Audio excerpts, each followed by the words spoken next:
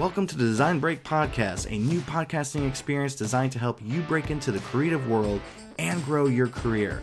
I'm your host, Rocky Rourke, a freelance illustrator and designer, and I'm here to help you. So let's get started. So I've got here my good friend, Brad Woodard, and he's here to talk to us about, well, everything, right? Yeah, no, thanks for having me. I'm excited. So how about you tell the audience a little bit about yourself, where you're from, what you do, the easy stuff. Easy stuff. Yeah. So currently I'm living in Boise, Idaho.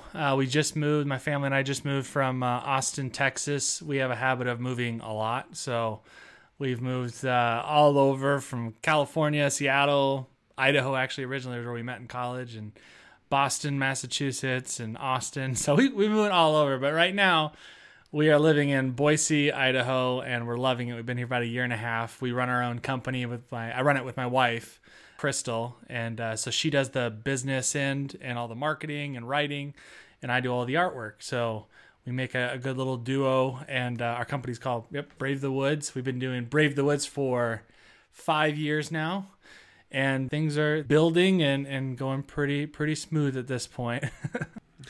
That is really awesome. The fact that you're a husband and wife team, working your own shop and everything like that.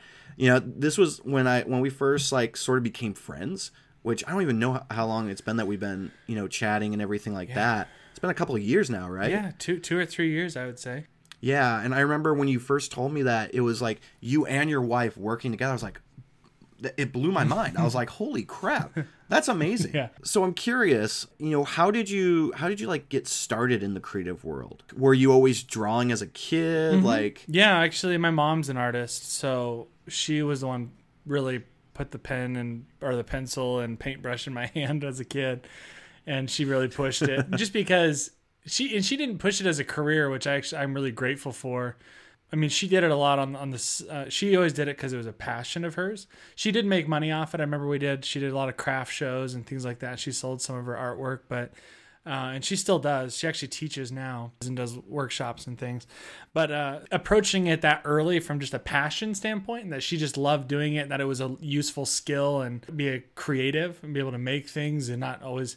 We also didn't have a ton of money growing up, so making things and gifts and stuff like that was kind of a way to do that. And but for me, I just I was always pushed creatively, and she encouraged it all. And so did my dad, and so it was that's where I got it. I feel like I early on I was drawing, and I was mostly fine art. I love painting, I love sculpting, that kind of stuff, drawing, but I didn't ever think about graphic design until college. So did you decide in college that you were going to, go for the creative field, whether it was design or art? Yeah. So I went in to be a fine artist, but I still had no idea what I was going to do about money. I didn't know. I've never really talked to anybody who was a fine artist who made a career out of it. And I just assumed the starving artist thing was a thing. And so I never really put much stock into being a fine artist for a living. I just thought that was the only thing I knew. So I went into school and see what I'd like, and quickly realized that there's a lot more talented folks than I am. That pool of talent is much bigger in college than it is in high school. And so I was like, oh my gosh, this is crazy. And I was still worried, in the back of my mind, how am I going to make a career and financially do this? So the decision was kind of made for me. I went into my first drawing 101 class when I got into college. And I remember my teacher, the first project was to do some pen and ink illustration, and didn't really give us much guidelines except for I had to be a still life. And they wanted to see cross hatching, all that kind of fun stuff. So I did that, and I felt really confident because it was really detailed and it was good, I felt. But the problem was I didn't understand composition. I didn't understand the different rules and elements in design, and so which are applicable outside of graphic design. Obviously, it's just for all art. And I didn't realize that. So I had the two fruits that were exactly the same size. Somehow I found a watermelon that was the same size as a pineapple. And I was like, all I had to do was get a real a large watermelon. It would have given you that scale difference. That would have made it look better. But the whole thing anyway, I was so proud of it. Showed it. I got my first critique ever. And my drawing teacher was like, you should go into design because you really need to learn a lot about like composition and stuff like that. So you're good, like, you're great at drawing, but you should take design classes. So he's the one who pushed me into it, and then I took them and loved them, and now they both complement each other really well, my illustration and design work. So let me ask you, was that like the first time you were ever exposed to graphic design? Had you ever heard of graphic design before that? Yeah, we had a family friend who was a graphic designer. I was in high school, and that's like the first I'd heard of it. And I just remember he had a Toyota 4Runner, and I was like, dang, I don't know what he's doing, what his career is, but I wanted a Toyota 4Runner for so long.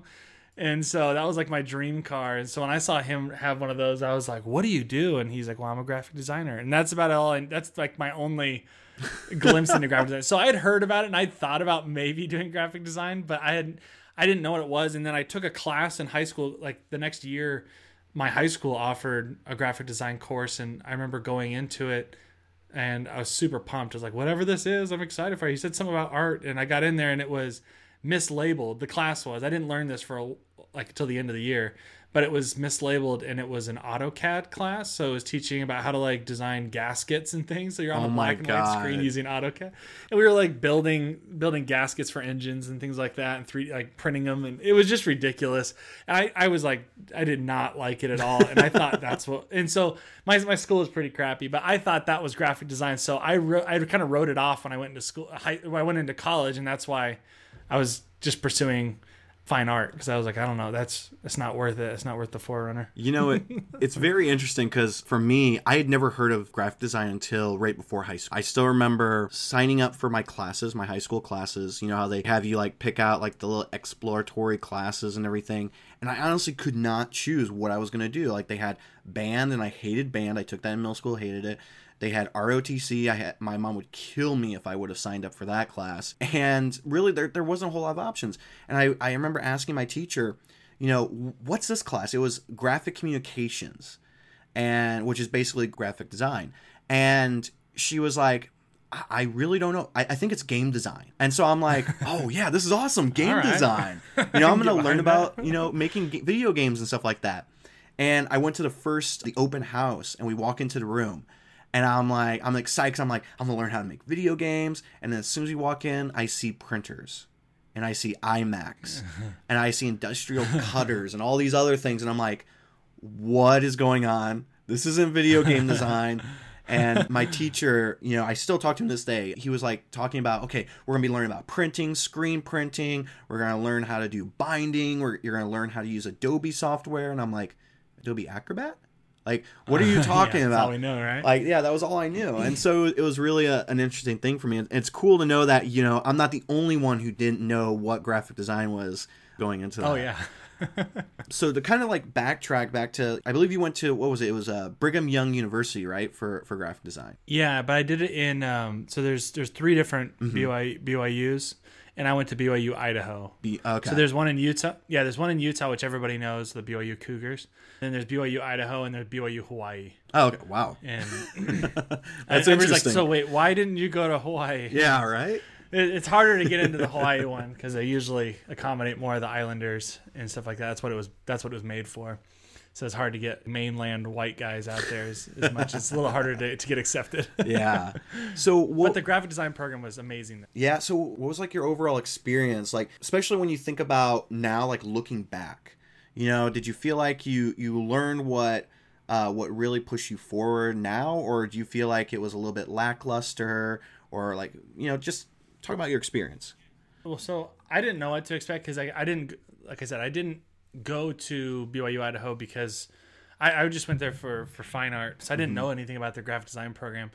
But what was awesome was a lot of the teachers either attended and graduated from or taught at Art Center in California, which is amazing. Yeah. It's an amazing school. So there's really, really talented instructors. And I didn't appreciate that at the beginning, because I didn't know what that was until later on in school. And I was like, holy goodness, they're at from amazing schools, like, and that they taught at those, and then came to this little small tiny town in Idaho, Rexburg, Idaho, to teach us. I thought it was really cool. But it was I felt like my design education is really made who I am now, and like and what I do now. I felt like it played a huge role. I know a lot of people a lot of people ask me because they want to know, like, I didn't go to design school, so is it worth, going if they were planning on it? And so in regards to that, if I kind of compare it against that question, for me, it was a really amazing experience because I didn't really know what to be studying. So a lot of times people will say, I want to be a graphic designer. And they kind of come into like, I want to make like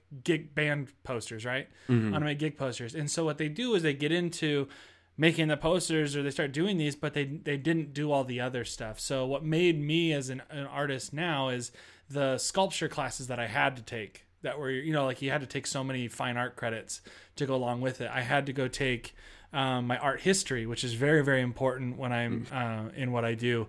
I had to take typography classes.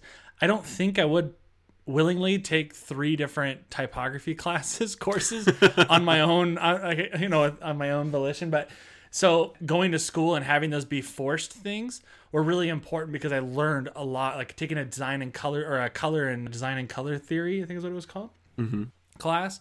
But all of those things together really round out my education and understanding of the field that I'm in.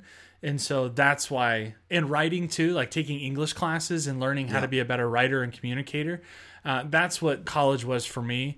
It forced me to do all of those different things and become a more rounded person. You can do that on your own, which I'm just going to say for the people who are like, but I never did or whatever. It's like, and there's talented people who didn't go to design school. And I think they can definitely do that on their own if they're like very motivated person, right? And they can do that and put in that time and study that. So for me, I just felt like my education was well worth what I paid for it. And I still keep in contact with my instructors. They're super talented individuals, and a lot of the people that I went to school with, which is another thing that was a cool experience for me. Is I'm working. I get jobs from, and I've given jobs to friends. I got jobs for friends, that were in my classes. So that connection is awesome. Yeah, I think it's really awesome to just hear that because at least for me, my college experience wasn't that great. To hear like you had a great college experience, and I'm like, okay, this is a great like contrasting type of thing, because for me, I went into college already having a lot of a knowledge base, having taken graphic arts in high school, even working at a print shop and learning from that as well. And so when I went into college, a lot of the stuff that I was learning from my professors wasn't necessarily stuff that I didn't know going in. And so I had to basically learn on my own, gain the knowledge set that I wanted to gain, like, learning how to illustrate in Adobe Illustrator, learning how to find like freelancing clients and stuff like that versus just like following the curriculum.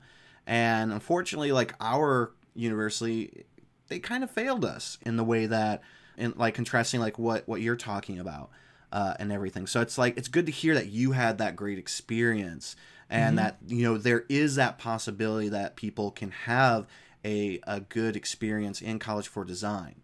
So that really is great to hear. Yeah.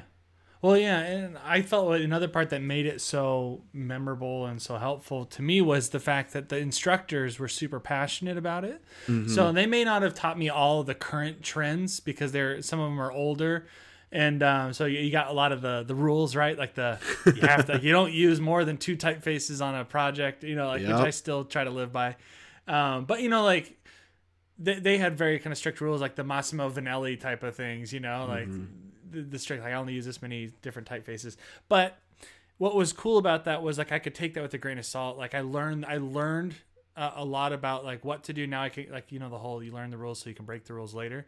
And I definitely feel I can do that. And I felt like my teachers still let us do that because they did a lot of side work.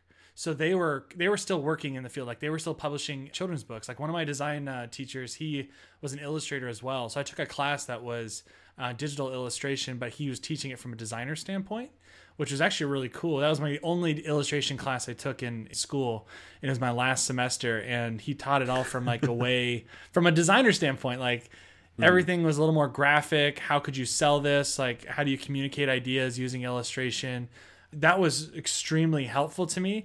And it was fun to see that he had published books, like kids' books, and to see all their side passions and what they were doing, and they would share their processes with that. And then we went and did lots of trips. So we went to California, met a bunch of studios in LA. We went to, in Salt Lake and met a bunch of different studios in Salt Lake. So it was just for me, I felt like it was just a really exciting moment for me, and I got really into that design world, and it was made me excited to create because they were. You're making me so jealous right now. You have no idea.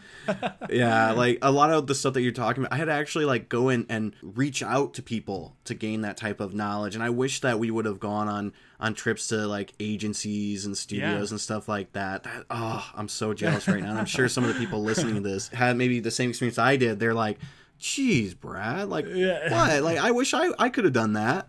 No, I got spoiled a little bit that way. I had a very good design education. I really am appreciative of it. So when you were in college, did you start freelancing? You know, when you were in college, or like when did that start? No, it's in college. Actually, mentioning things that they didn't fail to teach you was we were still at that point where it was becoming necessary to have a website, but it wasn't like pushed as a mandatory thing. In school at least. And so we did build our own we did build websites in there, but I remember building my website early on, like I think it was my junior year. Yeah, I think it was my junior year. And I built the website so that I could get freelance work, and I made a blog. And if people may know our blog that we had for a long time running that we had stopped in the last couple of years, we're making plans to maybe bring that back. But the blogs just weren't as popular as they used to be, so we kind of slowed it down. And but anyways, I started doing that. I started putting stuff on, like doing blog posts and interviews that I was doing, asking other people, trying to reach out to people that I admired. And I put up my website, and I got a Dribbble pretty early. And so I would be putting up the work that I was making in class, and that brought on some local work. But yeah, I did a little bit of freelancing, some local freelance work. But the biggest one I did was with Column 5. I did a lot of infographics for them while I was still in school, and then after school they hired me full time. Oh, very cool. So that was basically your first job outside of college, was working for Column 5? Yeah, Column 5, and yeah, but it was kind of funny how that worked out because they didn't necessarily offer the job. It kind of hinted that I needed a job because I couldn't find it. I couldn't get anything out of school, and I was stressing out a little bit. So my wife and I actually spent our graduation money that like couple days after we graduated, we spent all of our graduation money to drive down to Newport Beach, California, and basically knocked on the door and asked for a job. And I was like, I need a job. I need this to be a real thing. And so they did an interview, and they were like, okay, we'll get back to you in a few days. And I was like, well, I need you to be back to me in a few hours because I have to drive back because I don't have enough money to stay in another hotel. Like, we need to drive back and get back to Idaho. And so it was just funny, and they're like, okay, well, we'll just head out. So we just like walked to the beach for a little bit because it was like right across the street from that office, which was awesome. And we just waited and got a phone call, and they told us that we got the job. But yeah, I'd freelanced for them. It was just kind of a funny story because I just remember we just didn't get any offers. I didn't get any offers for work until I drove down to California and got myself an interview. Yeah, actually put your foot in the door. Basically, like really, like was like, hey guys, I need a job. Can you help me out? I really love that because it shows like real like gumption. You knew you needed a job. You went out instead of just like sitting around waiting for someone to come to you or filling out a ton of like applications. You actually saw this opportunity and you went and grabbed it. You seized it. Mm-hmm. Let me ask you, like, when you were first, starting with freelancing, like, how were you going about like wrestling up your clients? Like, you mentioned having a website, having a blog, but like, did you do outreach? Like, did you just like start posting things and then it just like slowly came to you?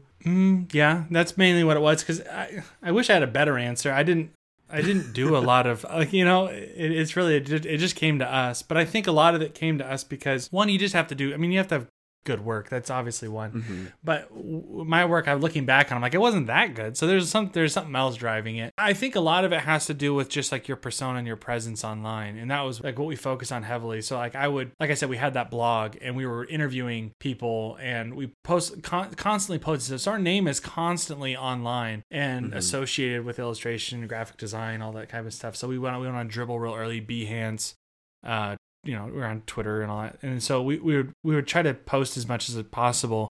And I remember with the interviews being one specifically helpful for our blog because we started getting fans. We started making fans out of like really people that we admired because they became fans of our work because we did this interview with them. They knew who we were, and they knew we were like, I was growing in design and illustration. I just started. So they became fans of my work and helped me out along the way.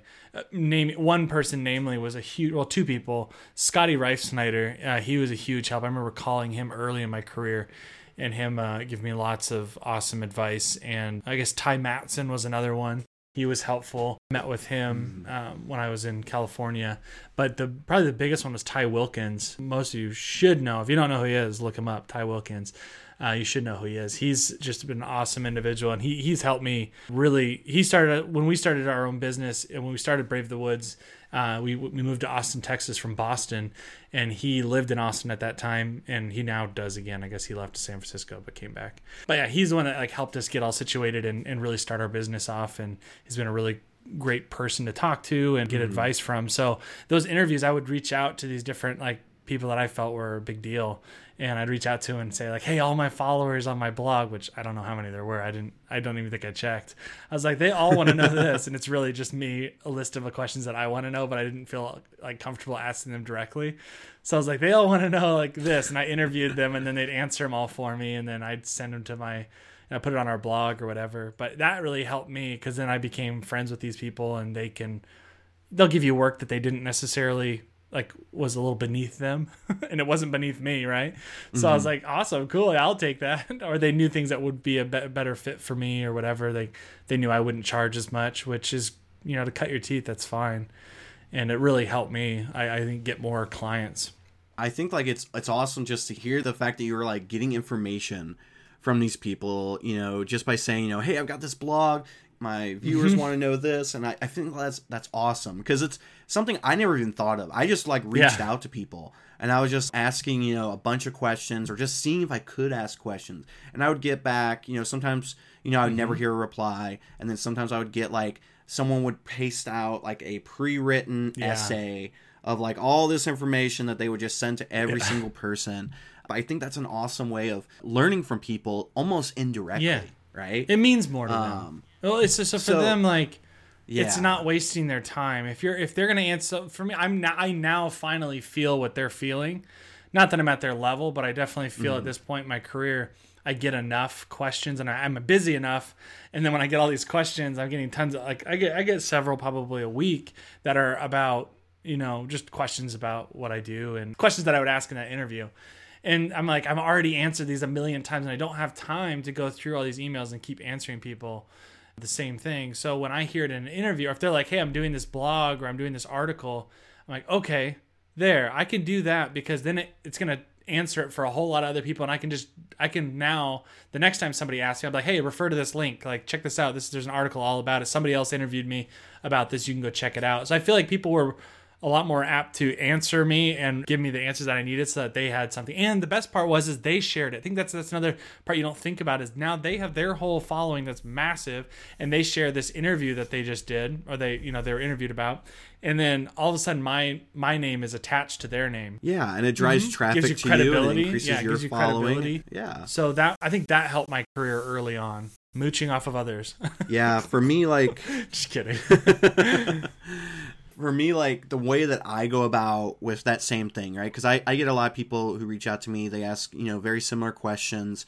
And the thing that I started doing was I started putting out YouTube videos. I started putting out blog posts stories or courses. And my Instagram stories, yes, like all those things. And now this podcast is, like, going to be another one of those elements because I feel like, the thing is that if we could create a stream of content that constantly is asking and answering the questions that either people, want to hear or they may not even think that they might need to know, then it helps us out because it's going to be like, oh, you need to know about, how to find freelance clients. You're going to check out this video. I talk about it.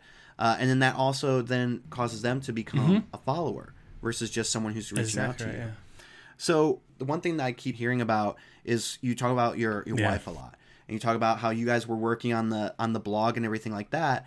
I know you said it was about 5 years ago, but what caused you guys to decide to create Brave the Woods, to create this actual business that you both were really invested in? It had been a thing that we talked about for a long time. I don't think it was necessarily what it is today is what we talked about. We just talked about doing a business together. And we got married really young. I mean, she was only 19 and I was 21. I was like right when I got into college. And I just remember, it was just funny. Like, I mentioned that because we got married within like a year of knowing each other, which is people might think is like this crazy. But this is our 10-year anniversary coming up at the end of the month. So we're doing something right. Congrats. But yeah, I say that because when we started, the main driver for like pushed us to get married was because when we were dating, we were like, you know what, like we'd been through a lot in that year, and I remember us talking about our goals a lot and what we wanted to do with our lives, with our careers, and I just remember us saying like, we kind of hashed out what we wanted. We found out we wanted a lot of the same things. And she's like, well, we have all the same goals. We have all the same things. Why don't we just we're doing all these things kind of separately because we're not married or anything like that. And so she's like, why don't we just let's just tackle the goals together and make it all happen together. So that's when we got married. And then we've kind of taken that same mentality and said, we wanted to do things together. We want to make, if we have these shared dreams and things that we want to do, we just need to tackle them together. So I remember us talking about starting a business at some point, and when we did, she said we were going to Austin, Texas. She loved Austin. She went there on a trip once, and she's like, whatever it is, whenever we start a business, we're going to move to Austin. So as soon as we decided to start our business, we were in Boston at that time. And she's like, well, it looks like we're moving to Austin. And I was like, all right. But really the turning point was I realized I wanted to wait. I was working full time for other people, for other companies, and I was getting a little bit burnt out, and I didn't know when the right time to jump was.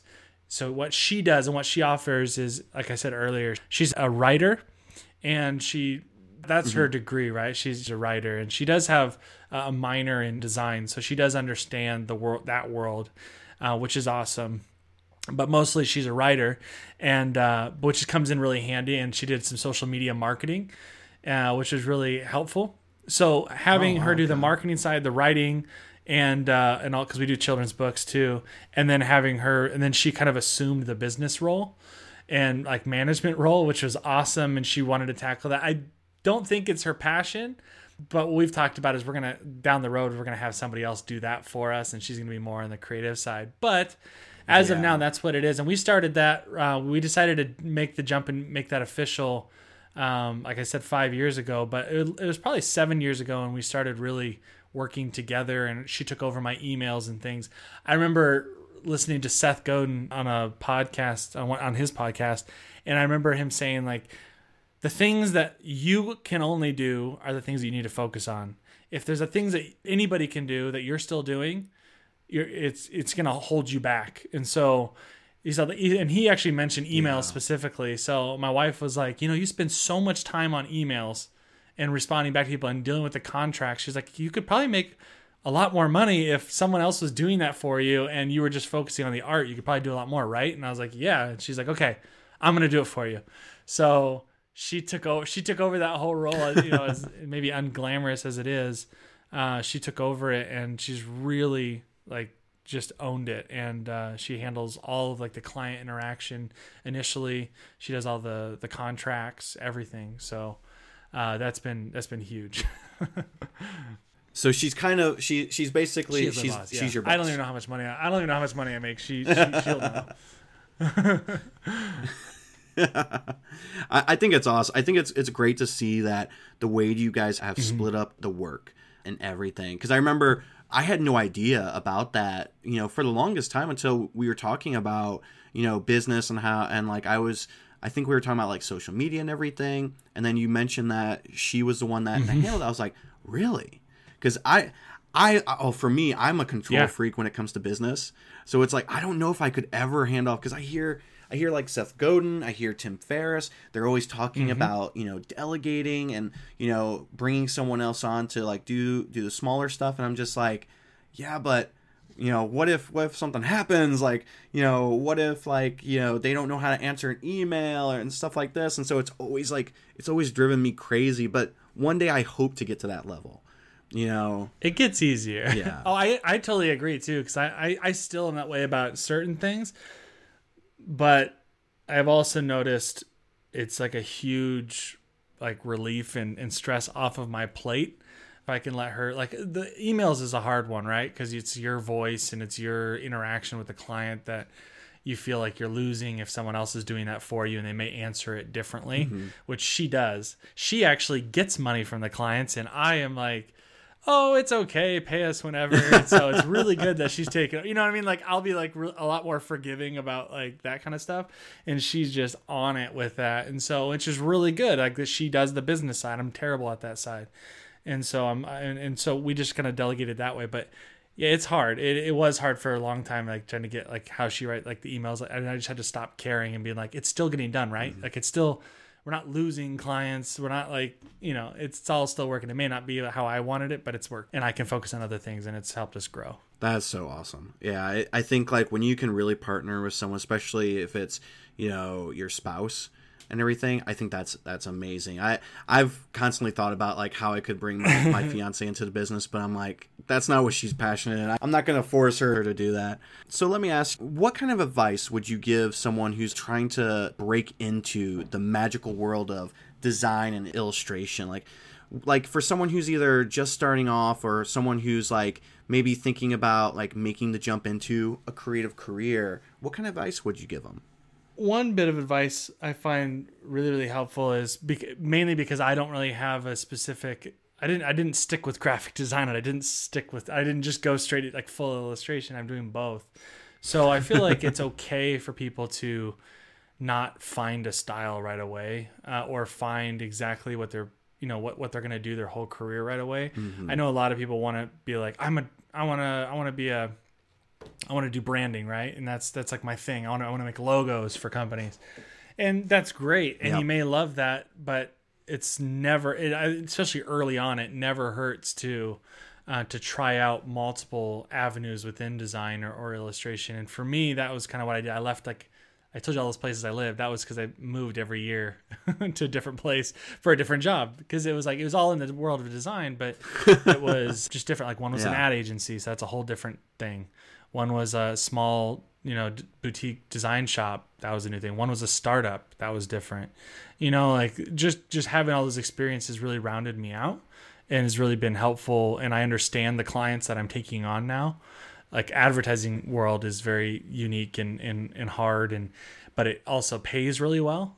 So if you understand and speak their language, you can make a lot of money in advertising and doing illustration for advertising. So that experience was, you know, invaluable to me. But that's what I would say. I would say just be open to a lot of those different opportunities, and don't kind of funnel yourself into one niche like right away.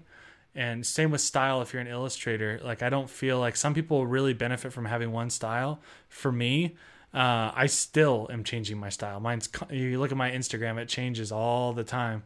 And that's just me. Yep. And I don't think that's it's not a disadvantage. I think if anything, it's just because a lot of people say like, well, your clientele, right? Like, it changes. Like, my clientele changes all the time because I'm doing different styles, but I also feel like I'm not catering to a client, but I'm still getting work, which I think is a testament to the fact that I'm just making work that I'm passionate about. And when I make it and I do it right, the clients will come. And if they don't come, you make money off it anyways. I teach classes on how to make it, or I sell brushes on you know, with the brushes that I use to make it. You know, there's a million other ways to make money off of your art than just a client. So don't drop your passion or something you're passionate about just because no one's paying you to do it. I definitely agree on those aspects, because when I first started, you know, in high school, I was working in a print shop and I was doing marketing design. And then after college, I went and started as a branding designer. From there, I went to be a UI UX designer, and now I'm a illustrator and branding designer. So it's really interesting because, like, you'll never stay on the same path. Everything, you know, always changes in the creative world. And sometimes you get burnt out of doing one thing and you decide that you want to try something completely different, and that's okay. And then with the styles too, the number one question, you probably get this just as much, is, you know, how do you develop your style? And it's like, you know, it's not an easy, you know, answer. There's no easy answer to that, because it's all just like something that happens over time. You know, we both work in, you know, we work in different styles, and we work in multiple styles. And it's something that, if I go back 2 years ago, I was working in one style predominantly. Now I barely work in that style. And it's just all of it's growth. Growth happens over time, whether it's in your career or the things that you create, and that's just natural. Well, and your tools change, like especially with like a lot of we work digitally, right? So a lot of our tools are changing. We change our styles to. I've even changed my style because I had pain in my arm, like almost like it was in my forearm and in my wrists. And it wasn't carpal tunnel because I hear it has something stems from your shoulder or whatever it was. I wasn't getting that, but I was getting a lot of pain. Like I'd have to ice my arm at night after I'd work, and it's like I was a pitcher in baseball, right? But I'm sitting there at my desk all day, not an athlete, with this icing my arms at night. But it was because I was clicking the mouse a million times. That repetitive action was like killing my my forearms, and I was getting super sore because I worked before. I was working all day during my day job, and then I'd come home and work all night doing my freelance before we started Brave the Woods. So I noticed like I was having a ton of pain in my arms, and I was like, I just can't continue doing this. And so that was all vector artwork. So you'll notice that I don't do as much vector artwork anymore. It's because it killed my arm. And so I started drawing, doing a lot more that's when I started working on like the iPad Pro and working off my my Cintiq and drawing within Photoshop a whole lot more. And so my styles kind of developed, just little things like that. But I feel like, that was a thing I kind of had to change, but there's other things too with like, just technology changing, like the iPad Pro, you have limitations within Procreate, they're going to go away, so you can open it up to do more. Like I can only do so many layers in Procreate, which frustrates me, but it makes sense. So your things will change just inevitably, whether you try or not. Yeah. And the important thing is to also never like close yourself off from that. Always like open yourself up to using different things.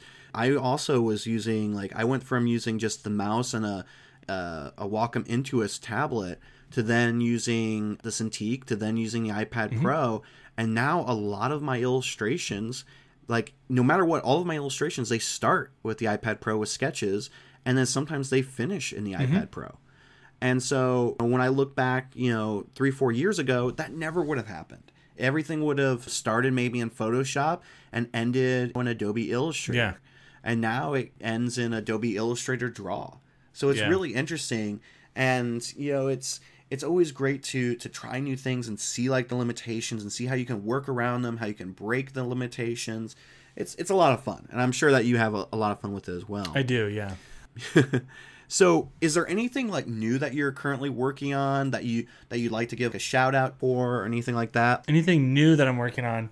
Well, we're going to bring Artists for Education back next year. That's one thing that's not new, but it's news. We're going to be bringing that back. We had to put that on hiatus due to some people taking advantage of the free poster downloads for teachers. People who weren't teachers were doing it, and it was costing us money in sales and things like that. But we're going to reposition ourselves to do that next year. Mm-hmm. So one thing that we've been doing is working. We've been doing workshops. And so I've done lots of lectures before, but I hadn't done a lot of workshops until last year. We did a tour. We traveled. Was that last year or was it this year? Maybe it was this year. It was this year. Time is so weird. It feels like they're flying by or whatever. Right? It felt like it was a lot longer ago. But yeah, it was this year. And we went around and just drove around the country with my family. And we made, when I say we, I mean Crystal, organized workshop and like venues and all that, ticket sales, all that stuff for a really fun workshop, illustration workshop that we did in 7 major cities around the U.S. And it was kind of vacation time for us, but it was also like a really cool like business building experience and something like branching out into something new. So we're going to be doing a lot more workshops. And I just did one in Canada, and they actually talked about, so their equivalent of an AIGA is the GDC, and they have all those chapters all across the different provinces and things. And so we're going to, not this year because we're having a baby in March, so it's going to be hard to do the drive, but yeah, so that's big news. There you go. We're having our there we go. Kids. So we have two right now. We have a 6-year-old boy and a 3-year-old girl, and then we have one more on the way in March. Congrats, man. That's so great to hear. We're excited. We're three and done. I thought 3 and done. I think 3 is the lucky number. But yeah, anyway, so we're gonna go up to. We're gonna be. I think the 2020. We're planning on doing a Canada tour. So we're gonna drive all across Canada to all the GDC chapters and teach a workshop lecture combo. And we're going to be doing another, I think maybe in fall, maybe this coming fall, we're going to do a Southern tour, teaching workshops and lectures. And that's fall 2019, right? If I think the baby will be old enough. That's fine. We took our son from Southern California driving, because we drive all these. We took our son from Southern California to Boston when he was 3 months old. So we're used to traveling with our kids, and they travel pretty well. But yeah, we're planning on doing like a North Carolina down through Florida. So we're going to be hitting like Alabama. Nice. We're going to be hitting Georgia. We're going to do all those kind of things, but a Southern tour. A Southern tour. Okay. Yeah. So no San Diego in your future. So huh? It is in our future, actually. A West Coast tour is our next one too. So we're thinking, because we have breaks. My son does year round school. But they get big chunks off in random times, and so I think we're gonna do a West Coast. Okay. I'm from Seattle, and my family's from there still, so we're gonna do Seattle down to San Diego, and that's I'm trying very to think cool. Of when. We just gotta figure out. Life is always in the way, but yeah, we want to find a 2-week period to do that. You can bet that I am definitely going to be coming to that one. Yeah, it's always great to hang out with you both, like through digital means and in person. You're coming to Creative South this year, I'll be right? at Creative South, and it's barring any weirdness with the babies. Because the baby's going to be born in like March 20th. Oh, yeah, that's right. That's going to be very close to that. Oh, no. So if all goes well and we get family in town to help my wife, then I can slip away. That's very cool, man. And all this stuff, too, I'm gonna have a page. This is the first interview I'm doing here.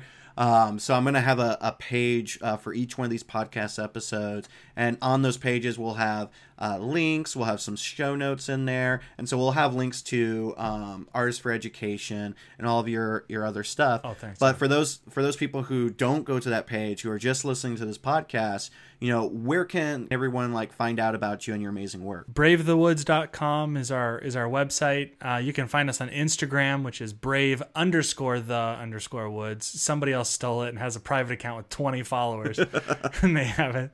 I'm like, oh I need to buy it off them. But anyway, brave_the_woods, and that's the same with Twitter.